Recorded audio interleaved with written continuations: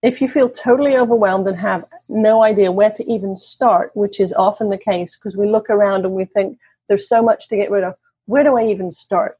Then the trick I found that actually got me going and allowed me to build momentum was the simplest way possible of wandering through the house with a bag in my hand and picking up 20 things that can be donated or 20 things that are trash. Even if you find and get rid of 3 to 4 things each day, it's only 3 or 4 things that you either put in the trash or put in the bag to donate. You will get rid of 100 things a month. And over the course of a year, there will be 1,200 fewer things in the house at the end of the year, even if you do nothing else.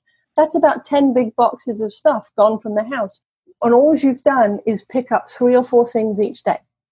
Welcome to the Sick Mom's Guide podcast. If my mom can do it, you can too.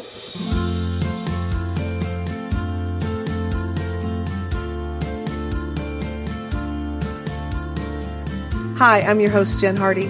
I've got 7 children, ages 6 to 28, and multiple chronic illnesses. And I've started this podcast to give a voice to moms with chronic illness. And we're starting a new series today about organization. Have you ever wished your house was more organized or that it was less cluttered? I have got the ultimate solution for you in the name of Sarah Moore, the Urban Earth Mom. Sarah Moore is amazing. I actually went through her program a year and a half ago when I moved out of my last house, and using her program, I got rid of 1/3 of the things I owned, and it felt so good not to carry all that junk with me. And Sarah describes herself as her left brain having the mind of a Lego master builder when it comes to filtering out all the busy work and time wasters of a process or project, leaving only what's necessary to achieve the desired result. Well, friends, I love Legos and Lego master builders, and here she is, the master builder of organization, Sarah Moore. Hi, I'm Sarah Moore, and I help women de-stress their lives by letting go of what is not serving them so they have the time and energy to do, be, and have all that they want to.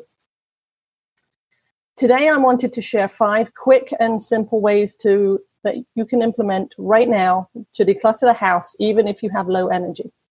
None of the ways I share take more than 20 minutes and can be done on the fly or even sitting down. Now, are they going to get the house clutter-free overnight? No. But it didn't become cluttered overnight, so getting it clutter-free in a short time is difficult to achieve. I mean, you can go hire someone and get them to help you get it all gone in one weekend, like they do on the Tiny Living shows, but that's exhausting, even if you aren't dealing with a chronic illness. So the first step that I tell all of my clients to decluttering the house takes no physical effort at all. Before you can let go of things physically, you need to let go of them mentally and emotionally. This is a whole podcast episode in itself, but I'll try to cover it in a few sentences. It's amazing how you can stand in front of the closet and not have a thing to wear. But you can't part with anything that is stuffed into the closet.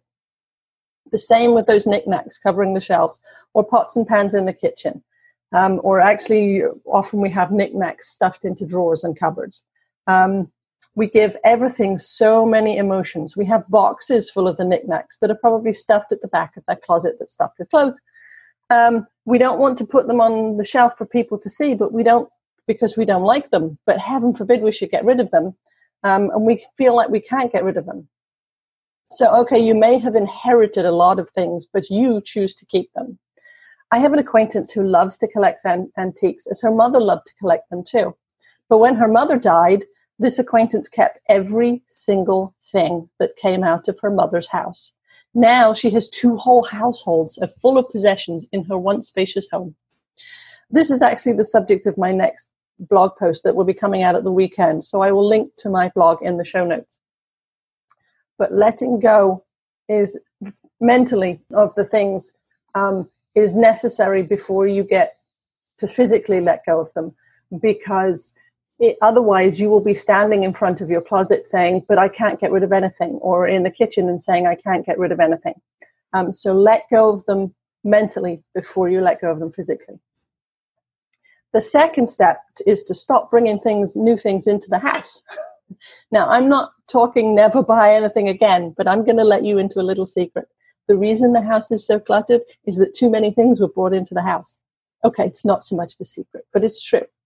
Those things that clutter the house didn't magically appear all by themselves. Okay, some of them may have done. You kids bring in the wildest things. Mine certainly did.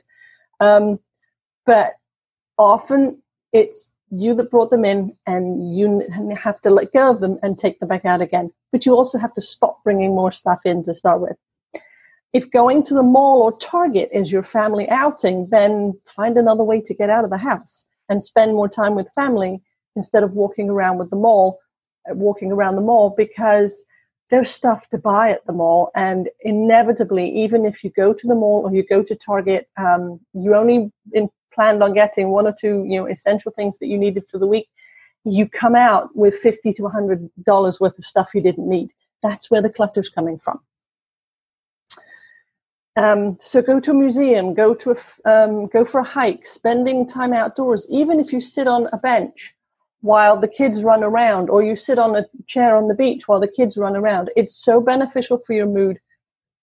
And there's nothing to buy in the park or on the beach.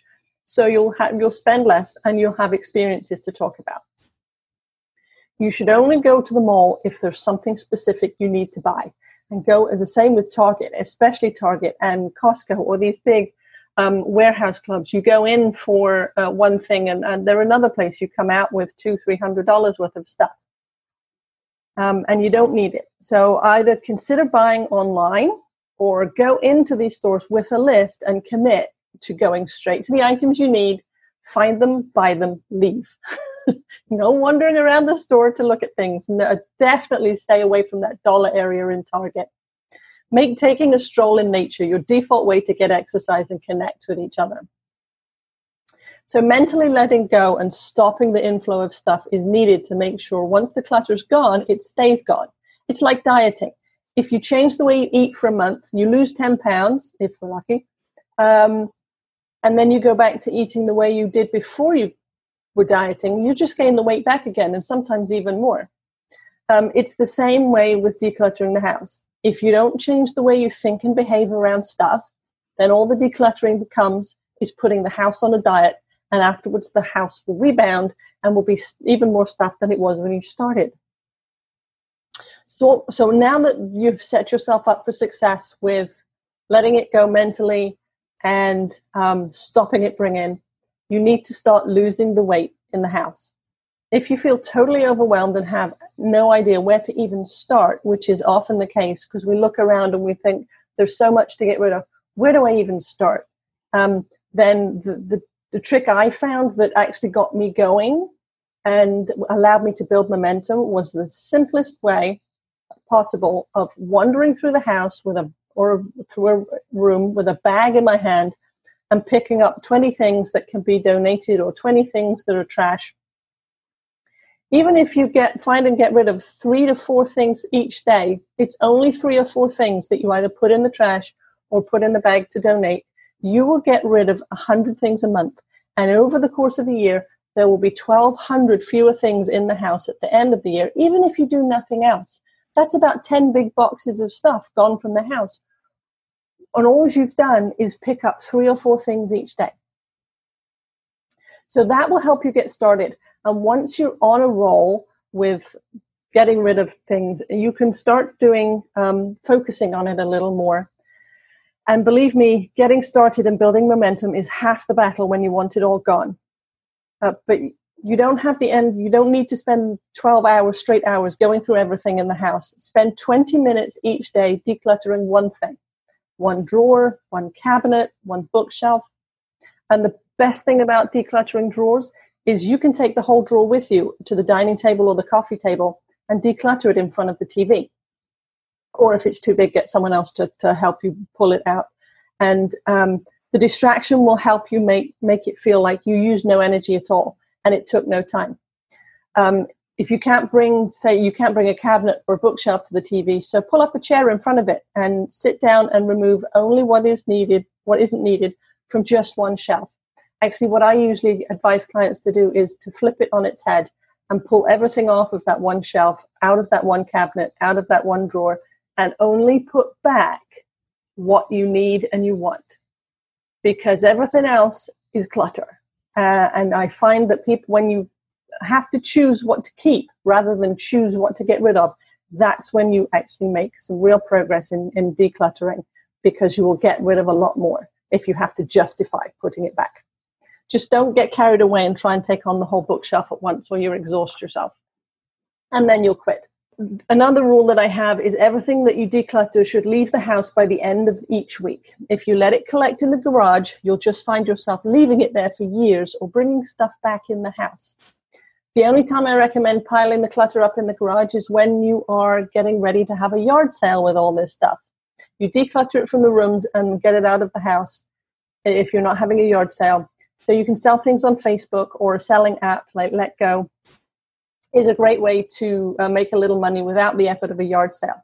Although I have a friend who is having a yard sale in a couple of weeks that had a great idea that I'm trying out with her. She's got a bunch of friends together, and we're all going to have $1 day, which means everything that's sold at the yard sale is going to be priced at $1. Now, everybody's going to get one small table, and there's going to be about 5 or 6 friends at the house, and we'll all have a table, and we'll all put our things, our dollar items on the table and sell it that way. And I spent probably about an hour going around the house to find things that I could put on my dollar table. And I set myself a goal of finding 50 things. And I kid you not, within an hour, I had found 50 things that I could put in the dollar table. So I'm all set up, ready to go. Don't need to price it. Probably only need to bring a little bit of change. And you get together have friends and have a fun day, and you're just sitting down, selling your dollar items. So now that we started getting rid of things, and even when the house is still cluttered, it makes a big difference if you put everything away at the end of the day, even if it's just in 1 or 2 rooms, even if it's just the kitchen and the living room that get tidied at the end of the day, and either at the end of every day or at the end of each, every other day, just to put everything away. And if you have kids, there's a great way that you can get them to take all the effort. When my kids were very little, they used to love the Big Comfy Couch. It was a kids show from Canada featuring a clown who made a great big mess on every episode and then did a 10-second tidy at the end. I turned this into a game with my kids, and at the end of each day, I would put on some music, and the kids would run around the living room, grabbing their things and taking them to put them away. The effort involved all came from them. I'd pitch in a little bit, but they took all the effort. They were running around putting everything away, mainly because it was mainly their toys that were scattered across the living room and dishes from the kitchen. The winner would get to choose the snack for the day, so they were motivated to participate. And the music turned it into a game, and especially tying it into a show that they loved to watch, made it into a game. Now, it's important that the kids actually have somewhere to put the things, either in their rooms or in the living room, but this can be as simple as a couple of shelves or even a basket or cardboard box. If there isn't somewhere to put things, they won't participate because it becomes an impossible game to play. But you don't need fancy storage options to start with. In fact, once you get rid of the clutter, you probably won't need fancy storage options for anything, because most houses have plenty of storage to deal with the things that we really need. It's the clutter we don't have room for. So to recap, all of those 5 low-energy ways to declutter are: let go of everything mentally. This really will make parts of the process that require physical energy so much easier. And it's a first step that, because it doesn't actually require you to physically do things, we actually forget. So number 2, stop bringing new things in. Otherwise, you're simply putting the house on a diet and you're continuing to eat bad food. Do a drive-by decluttering every day or every couple of days. And when you have more energy, spend 20 minutes decluttering one thing: one drawer, one cabinet, one bookshelf. And lastly, keep things put away regularly throughout the week, involving the kids to make sure your energy expenditure is minimal. So that's really it. 5 ways to get the whole house not decluttered overnight, but certainly by the end of the year, 10 big boxes of stuff left, the living room and the kitchen, or, bedrooms, that will make a big impact I certainly made a big impact in my house. It will make a big impact in yours. So thank you for listening.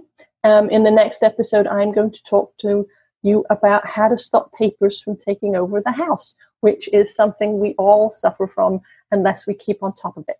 So thank you for listening, and have a great day. Thank you again, Sarah, for being here. Isn't she amazing? I love her ideas. Also, I have a confession to make. Going to Costco on Saturdays is our family time. So Sarah, we're going to try moving that to the park and see how that goes. I love that I learned something from this episode too. And I really appreciate you being here and listening this week. Your time is so important, and I'm glad you're willing to share it with me. I have some super exciting news for you, and that is the Chronically Positive Moms Club on jenhardy.net is about to open. So if you go to jenhardy.net/club, which will be in the show notes, you can sign up to be one of the first people into our group. It's the same group of people that we have on Facebook, but guess what? No one's tracking you on Facebook. No one's selling your information. It's all completely private. So I am so excited. You come in there, we're going to get to know each other so much better than we've been able to do on social media, because there's none of the outside junk. So again, Jen Hardy, JenHardy.net/club, CLUB. Come in, join me. It's awesome. Also, our episode today was sponsored by the book, The Sick Mom's Guide to Having Fun Again. If I Can Do It, You Can Too, written by yours truly. You can find that on Amazon, Barnes & Noble, anywhere you buy books online. Our music today is A New Day by Scott Holmes.